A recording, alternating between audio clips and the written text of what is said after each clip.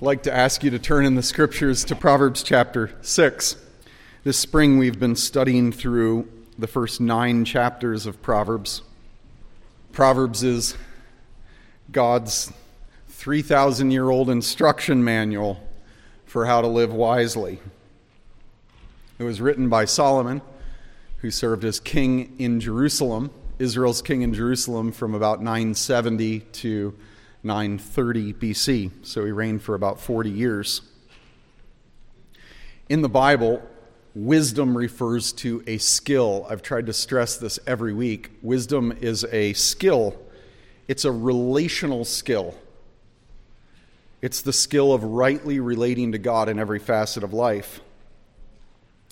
I've tried to emphasize that even though Solomon doesn't explicitly mention the coming king of Israel, the Messiah, Solomon writes knowing the plan of God going all the way back to the first page of the Bible. He knows that sin and death are only going to be overthrown by God's chosen king, the king who's going to come from Abraham's offspring and the king who's going to come from David's offspring, the king who's going to restore blessing to the world when he comes and reigns in everlasting peace.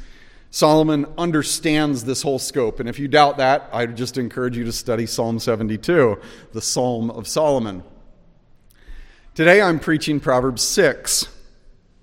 2 weeks ago, the last message in this series of studies was when Pastor Greg preached Proverbs 5 as a powerful sermon. It's a sermon that we need.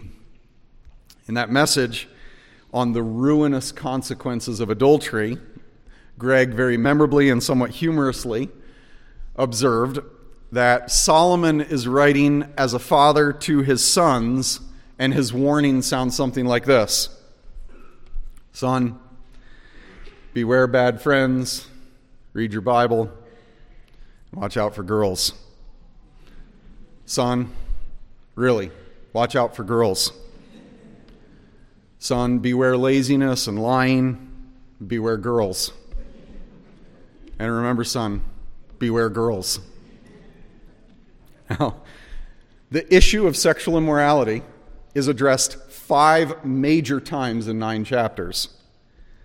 And Greg, of course, rightly pointed out that if the book were written from a mother to a daughter, it'd consistently warn against guys, because neither men nor women are naturally better or worse than the other. We're all infected with sin, and we all need warnings about folly and encouragements to wisdom. It's not gender specific. But this is a father writing to sons, and there are repeated warnings about girls. We're going to see as we read chapter 6 that the last half of the chapter is going to warn against girls again. The sons are going to be warned against girls.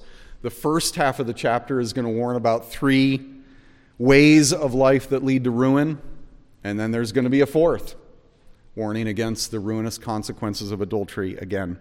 So Proverbs chapter 6. In the first 5 verses, Solomon basically says, beware the ruin that comes to unwise cosigners. My son, if you've put up security for your neighbor, have given your pledge for someone you barely know, if you're snared in the words of your mouth, caught in the words of your mouth, then do this, my son, and save yourself, for you've come into the hand of your neighbor. Go, hasten, plead urgently with your neighbor. Give your eyes no sleep, your eyelids no slumber. Save yourself like a gazelle from the hand of the hunter, like a bird from the hand of the fowler. He says, unwise cosigning is like being an animal who's trapped in a snare, about to be killed. In verses 6 through 11, he basically says, beware the ruin that comes to those who are lazy. Go to the ant, O sluggard. Consider her ways. Become wise. Without having any chief, officer, ruler, she prepares her bread in the summer and gathers her food in harvest. How long are you going to lie there, O sluggard? When are you going to rise up from your sleep? A little sleep, a little slumber, a little folding of the hands to rest. That's how your poverty is going to come upon you. It's going to overtake you like a robber. like an armed man. So those who are lazy are going to end up in financial need and ruin. Clearly, not all poverty is the result of laziness, but some is. Verses 12 to 15, you have a sevenfold description where Solomon basically says, beware the ruin that comes to good-for-nothings in society. Good-for-nothings is exactly what the term translated worthless means. Good-for-nothing. A good-for-nothing, a wicked person, goes about with crooked speech, winking with his eyes, signaling with his feet, pointing with his fingers. All of this is basically saying their body language communicates that whatever they're saying out of their words is not what they really mean. They're deceivers. With perverted heart, verse 14, he devises evil, continually sowing discord. Therefore, calamity is going to come on him suddenly. In a moment, he'll be broken beyond healing. This good-for-nothing, who's constantly lying and slandering others, is going to experience a sudden downfall. Now, verses 16 to 19, there's another sevenfold description that crowns the previous one, and it really crowns everything that's preceded it. There's been this massive warning against adultery in chapter 5, and then warnings against unwise co-signers, and then warnings against the lazy, and then warnings against good-for-nothings, and 16 to 19 kind of crowns it all before moving back to the subject of adultery. The way I'd say it is, beware living a life that's repulsive to the Lord. There are 6 things that the Lord hates. 7 are an abomination to him. Haughty eyes, a lying tongue, hands that shed innocent blood, a heart that devises wicked plans, feet that make haste to run to evil, a false witness who breathes out lies, and one who sows discord among the brothers. He says, beware living a life that's repulsive to the Lord. The climactic consideration is this: arrogant, dishonest, disobedient people, they don't just ruin themselves. They're repulsive, detestable, repugnant, revolting to God. Now, beginning in verse 20 to the end of the chapter, Solomon warns again that ruin comes to those who fall to the temptation of adultery. My son, keep your father's commandment. Forsake not your mother's teaching. Bind them on your heart always. Tie them around your neck. When you walk, they'll lead you. When you lie down, they'll watch over you. When you awake, they'll talk with you. Solomon here is echoing Deuteronomy 6. His language of binding them on your heart, tying them around your neck, walking with you in the way, going to bed with you when you lie down. Deuteronomy 6, 6 to 8. He says then in verse 23, because the commandment is like a lamp, the instruction is like a light, and the reproofs of discipline, receiving correction, are the way of life. Here Solomon is echoing Psalm 119. Lord, your word is a lamp to my feet and a light to my path. It's going to preserve you, verse 24, from the evil woman, from the smooth tongue of the adulteress. Don't desire her beauty in your heart. Don't let her capture you with her eyelashes. For the price of a prostitute is only a loaf of bread. It seems so small in the beginning, just a little thing. But a married woman hunts down a valuable life. Can a man take fire next to his chest and his clothes not be burned? Can one walk on hot coals and his feet not be scorched? He's saying the painful consequences are inevitable. That's the one who goes into his neighbor's wife. None who touches her will go unpunished. People don't despise a thief if he steals to satisfy his appetite when he's hungry. Like, that sin makes sense. But if he's caught, he'll pay sevenfold. He'll give all the goods of his house. You can pay back that kind of offense. But the one who commits adultery, verse 32, lacks sense. He who does it ruins himself. The consequences of adultery far exceed the consequences of a sin like robbery. The adulterer will get wounds and dishonor. His disgrace will not be wiped away, for jealousy makes the cheated husband furious. He'll not spare when he takes revenge. He'll accept no compensation, even though you try to multiply gifts. Solomon understood very personally, I think from his own parents, that even though it was possible to be completely forgiven for adultery, adultery was a sin that has far-reaching, ruinous consequences. I can only imagine Solomon looking at all of his brothers, thinking something like that. So the title of today's message is 4 Ways to Ruin Your Life. If you're a first-time visitor, welcome.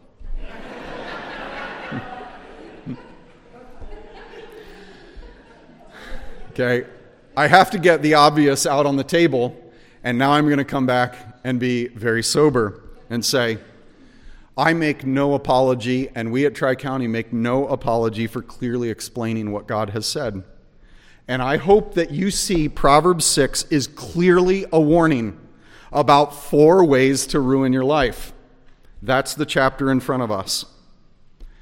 If this sort of message is unusual for you, I'd encourage you to just step back and evaluate why it's unusual. It could be because you lack familiarity with the Bible and you don't realize that there is so much warning in the Bible.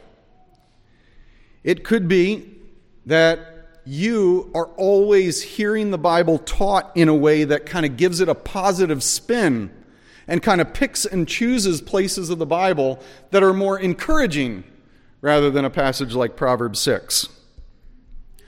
Our congregation is committed to a kind of teaching that always seeks to make the main point of the text the main point of the message.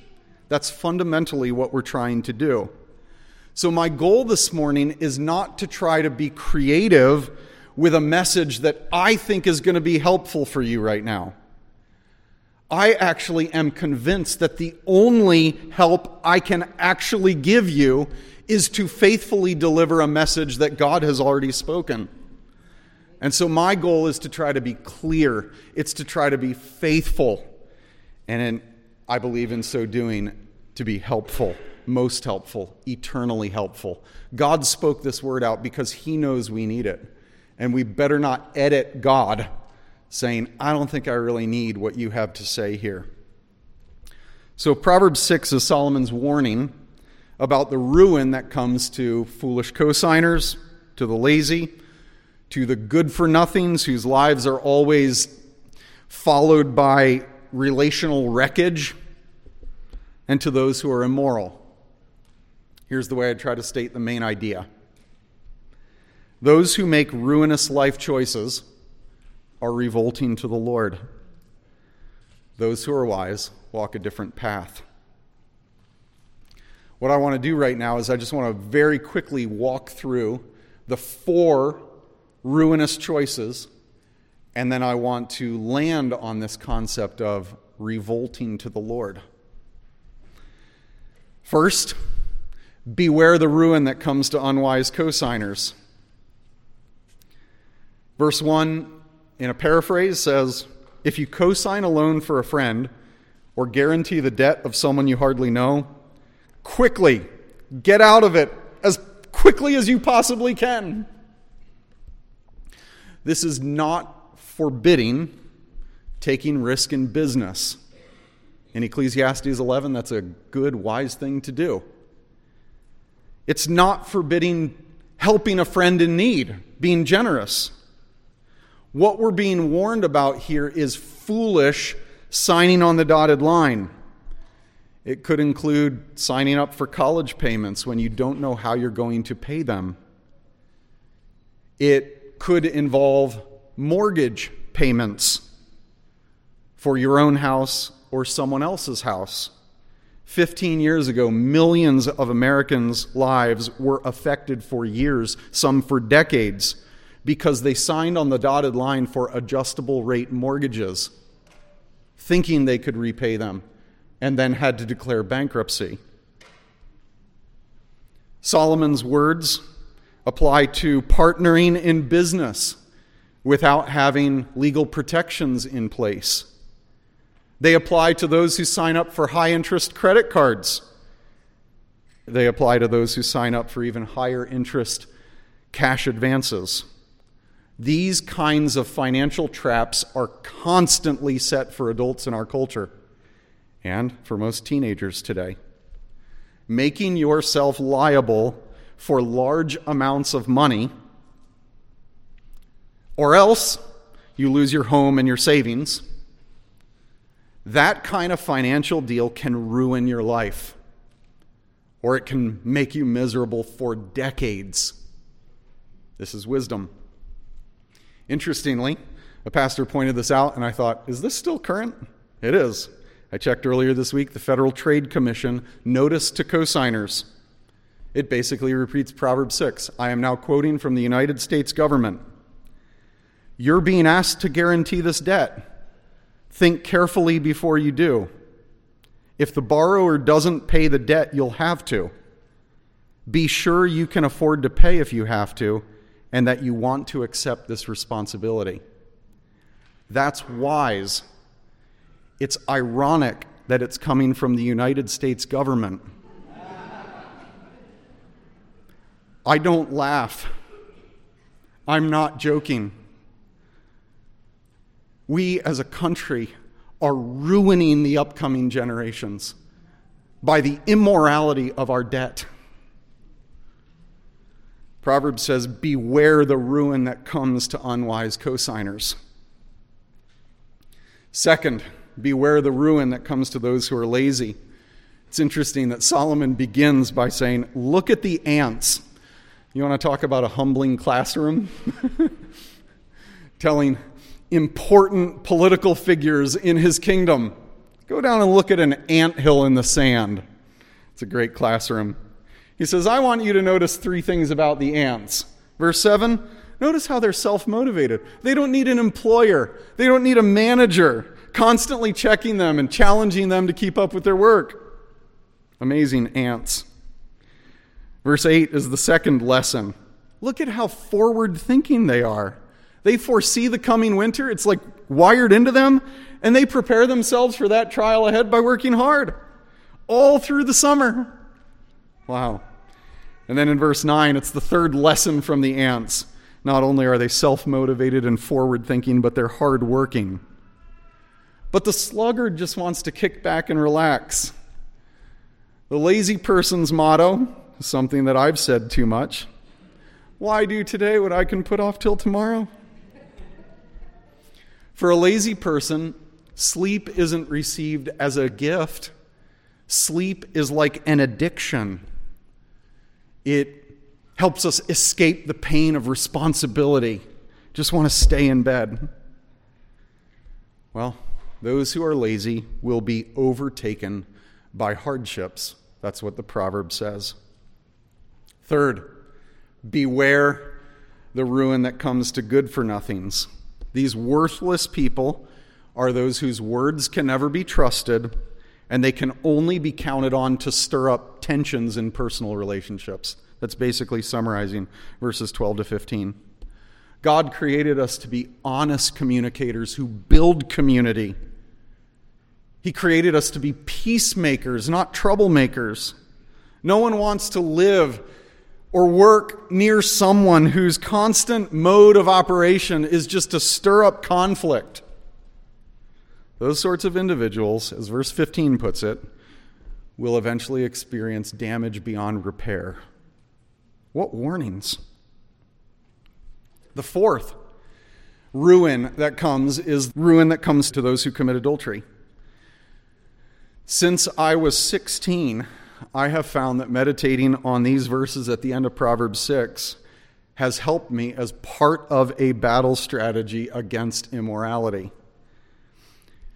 I've learned from these verses that I tried to start putting to memory around the time I was 16. I've learned that the battle against immorality crucially begins with God's word. I tried to highlight in verses 20 to 24 that Solomon seems to be quoting Deuteronomy 6 and Psalm 119, saying, basically, receiving God's word, continually receiving God's word, being a diligent student of God's word is really the beginning point of fighting this temptation. You need to be a Bible-saturated Christian. It's foolish to try to win this war if you don't have a healthy daily intake of the Bible. I've also learned from these verses, these sobering verses, that the battle against immorality constantly centers on the heart's desires. Before we start talking about externals, we have to start talking about internals. Verse 25 has consistently reminded me that the war begins in the heart. It's sad, but in recent weeks, a famous conservative Jew named Dennis Prager, whom I've quoted positively in the past for some of his practical common sense stuff, in recent weeks he foolishly suggested that Judaism focuses on external behavior rather than internal desire. Prager said, according to the Torah, you can't commit adultery in your heart. You can only do it with your body. He said, quote, looking with lust is not a sin in Judaism. He overlooked Proverbs 6:25, not to mention all the philosophical, personal, and social inconsistencies of his position. It's sad. Jesus was a much better interpreter of the Old Testament. When the Lord Jesus said, everyone who looks on a woman with lustful intent has already committed adultery with her in his heart, he wasn't changing the Old Testament commands. He was rightly interpreting all that was there. This war takes place in the heart. That must be where the battle is constantly engaged. And third, the battle incessantly rehearses the ruinous consequences. Verses 26 to 35. We're warned about the consequences that come to those who commit adultery. There are long-lasting financial, social, emotional, interpersonal consequences. And I've learned that it is helpful. It's not the silver bullet strategy, but it is helpful to keep the ruinous consequences in mind. For example, verse 26, immorality makes people cheap. It treats people cheaply. It devalues people. I tell myself it would cost me my conscience, my integrity, my ministry, my family. Last week, 2 weeks ago, Greg, when he was teaching on Proverbs 5, he said, think about the regret. Think about the weeping and the rage of your spouse. Think about the trauma for your kids. Think about the questions of divorce that you'll have to face. Think about the possibility of STDs. Think about the harm done to the cause of Christ by your hypocrisy. It is helpful to keep in mind the ruinous consequences. According to verses 30 to 33, immorality is different from other sins. It is a sin, it can be forgiven, but it is different from other sins like stealing. Stealing to some degree can be compensated. Immorality can't be. He teaches that the consequences of immorality in this lifetime can't be entirely erased, even for sinners who are fully forgiven by God. Forgiveness doesn't erase all the consequences.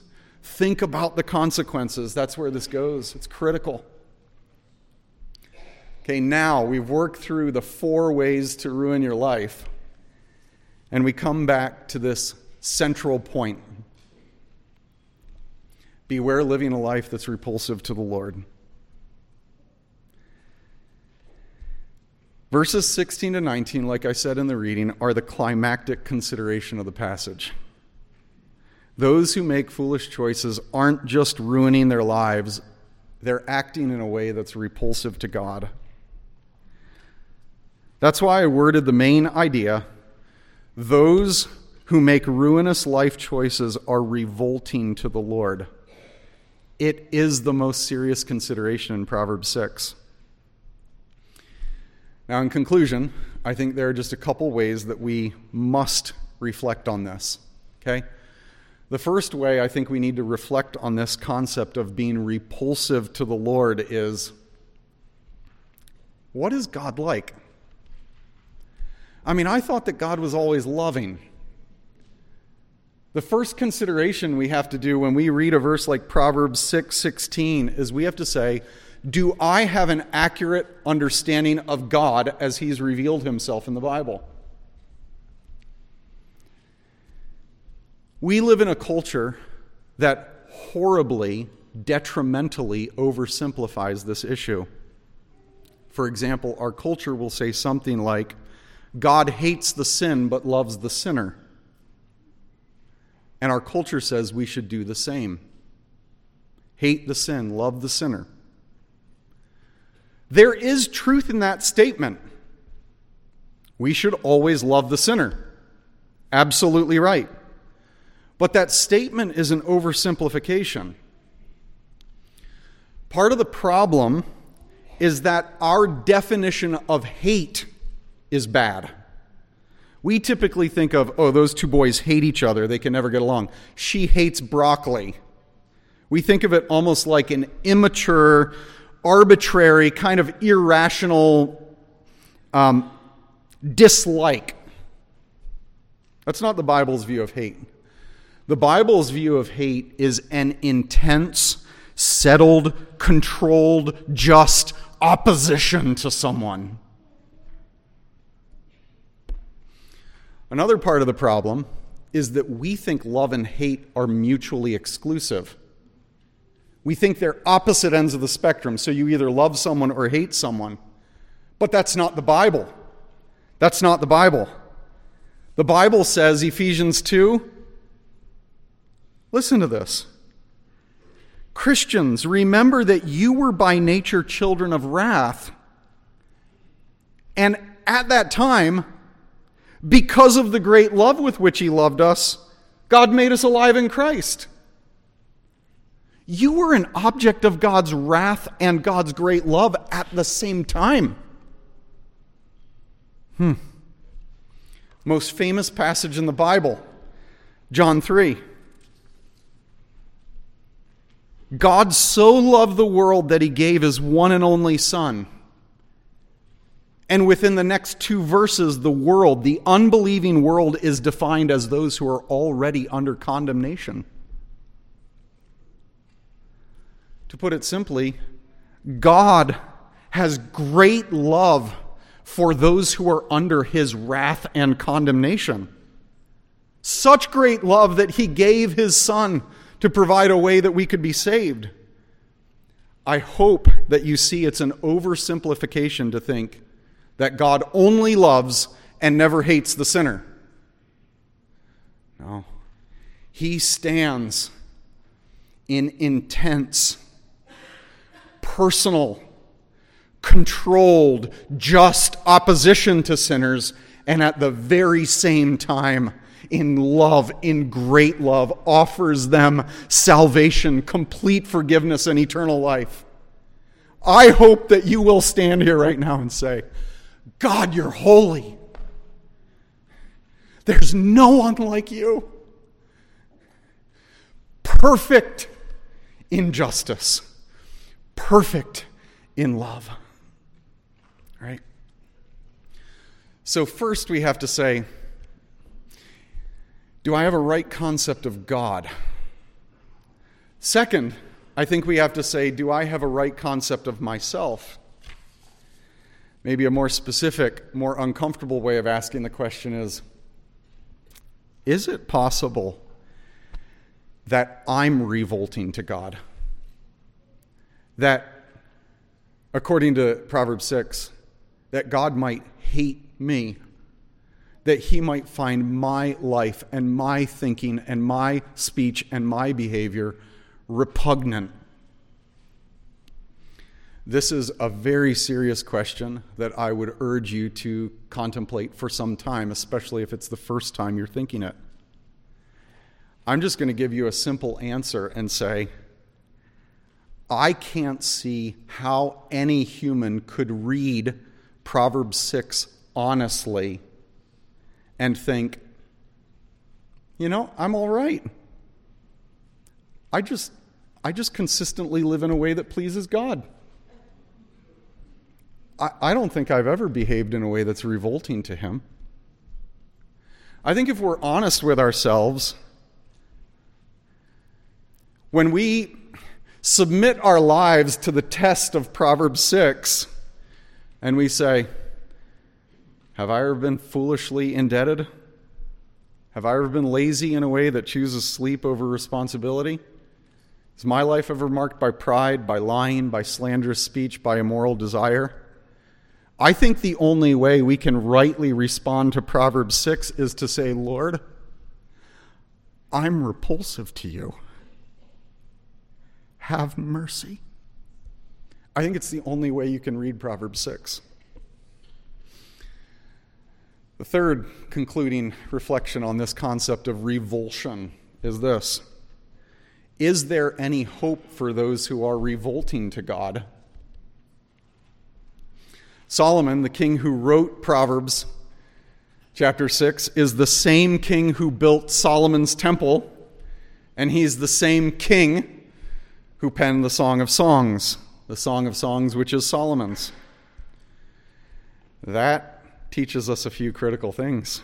Because if you read the Song of Solomon, you understand that this king understood that marriage, and especially sexual faithfulness within marriage, is precious because it's designed by God to mirror the love of God's chosen king for all those he died to save. Song of Songs is saying there's something more significant going on in marriage. And this is the Solomon who built Solomon's temple. He understood well that the only hope for rebels was pictured in the bloody animal sacrifices for sin that would appease the wrath of God. He understood that those sacrifices pictured something coming in the future. In other words, if you would have come to King Solomon after reading Proverbs 6 and said something like, I need some counsel, wise king. I'm a proud person. I've often slandered people with my tongue. I've often lusted immorally in my heart. Is there any hope for me? King Solomon would say something like, there's hope for you. The story of human history is the story of God committing himself and recommitting himself to people who keep cheating on him. Your revolting rebellion can be forgiven by God if you'll approach him through the sacrifice he commands, the sacrifice he himself provides.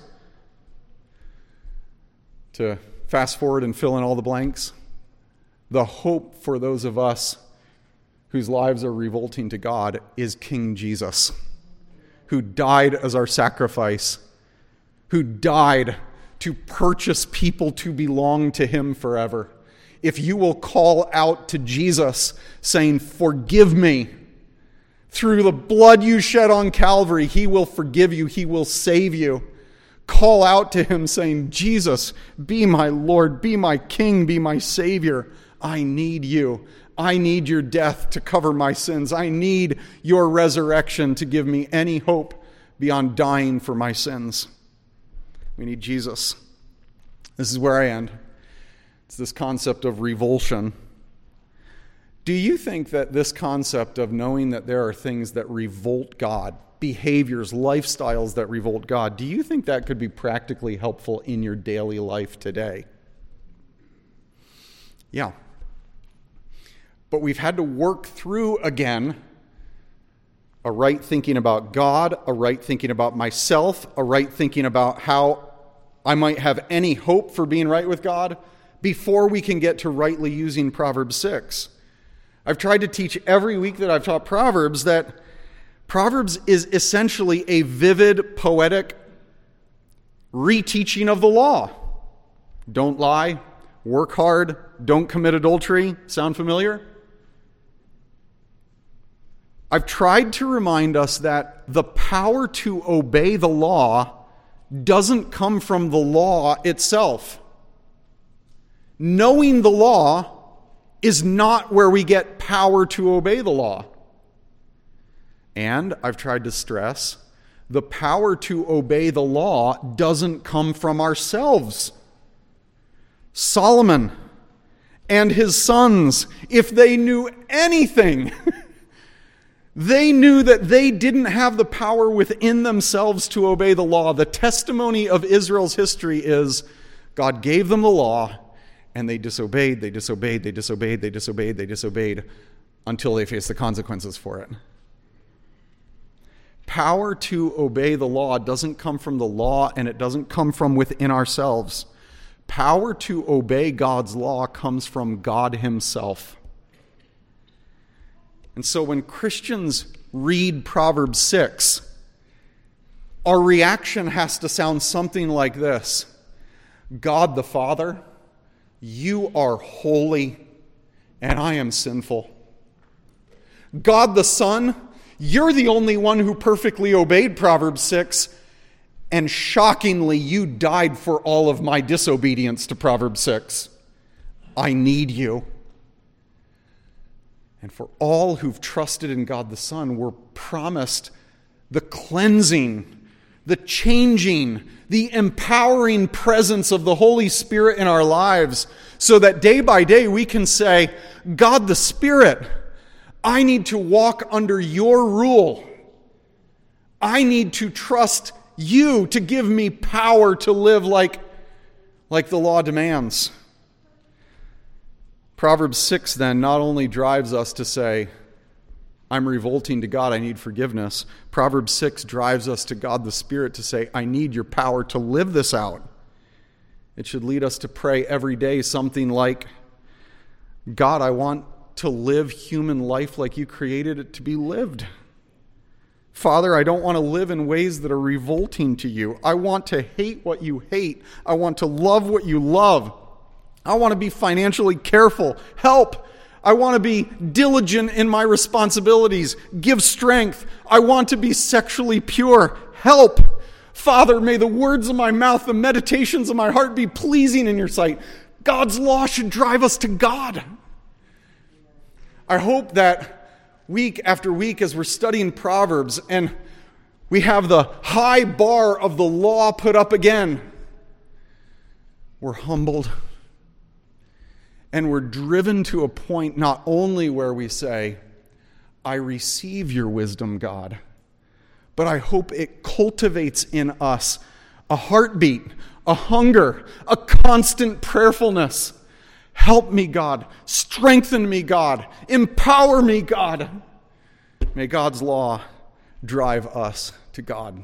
Let's pray. Father, for all of us who've entrusted our lives to Jesus, I pray that we would leave here knowing that we're graciously forgiven. We're forgiven for all the ways we've not lived up to this. Even if we continue to experience consequences of our foolish behavior, we can be completely forgiven through Jesus of all of our ruinous choices. Thank you. And now, Father, I pray that as we move forward with all of the pressures, the stresses, the unexpected trials, the continual dealings with our consequences. As we face all these trials in life, God, I pray that we would allow ourselves to live under the control of your Spirit so that we would live out Proverbs 6 and be increasingly characterized by wisdom, by diligence, by purity. I pray these things for the glory of your great name. Amen. Amen.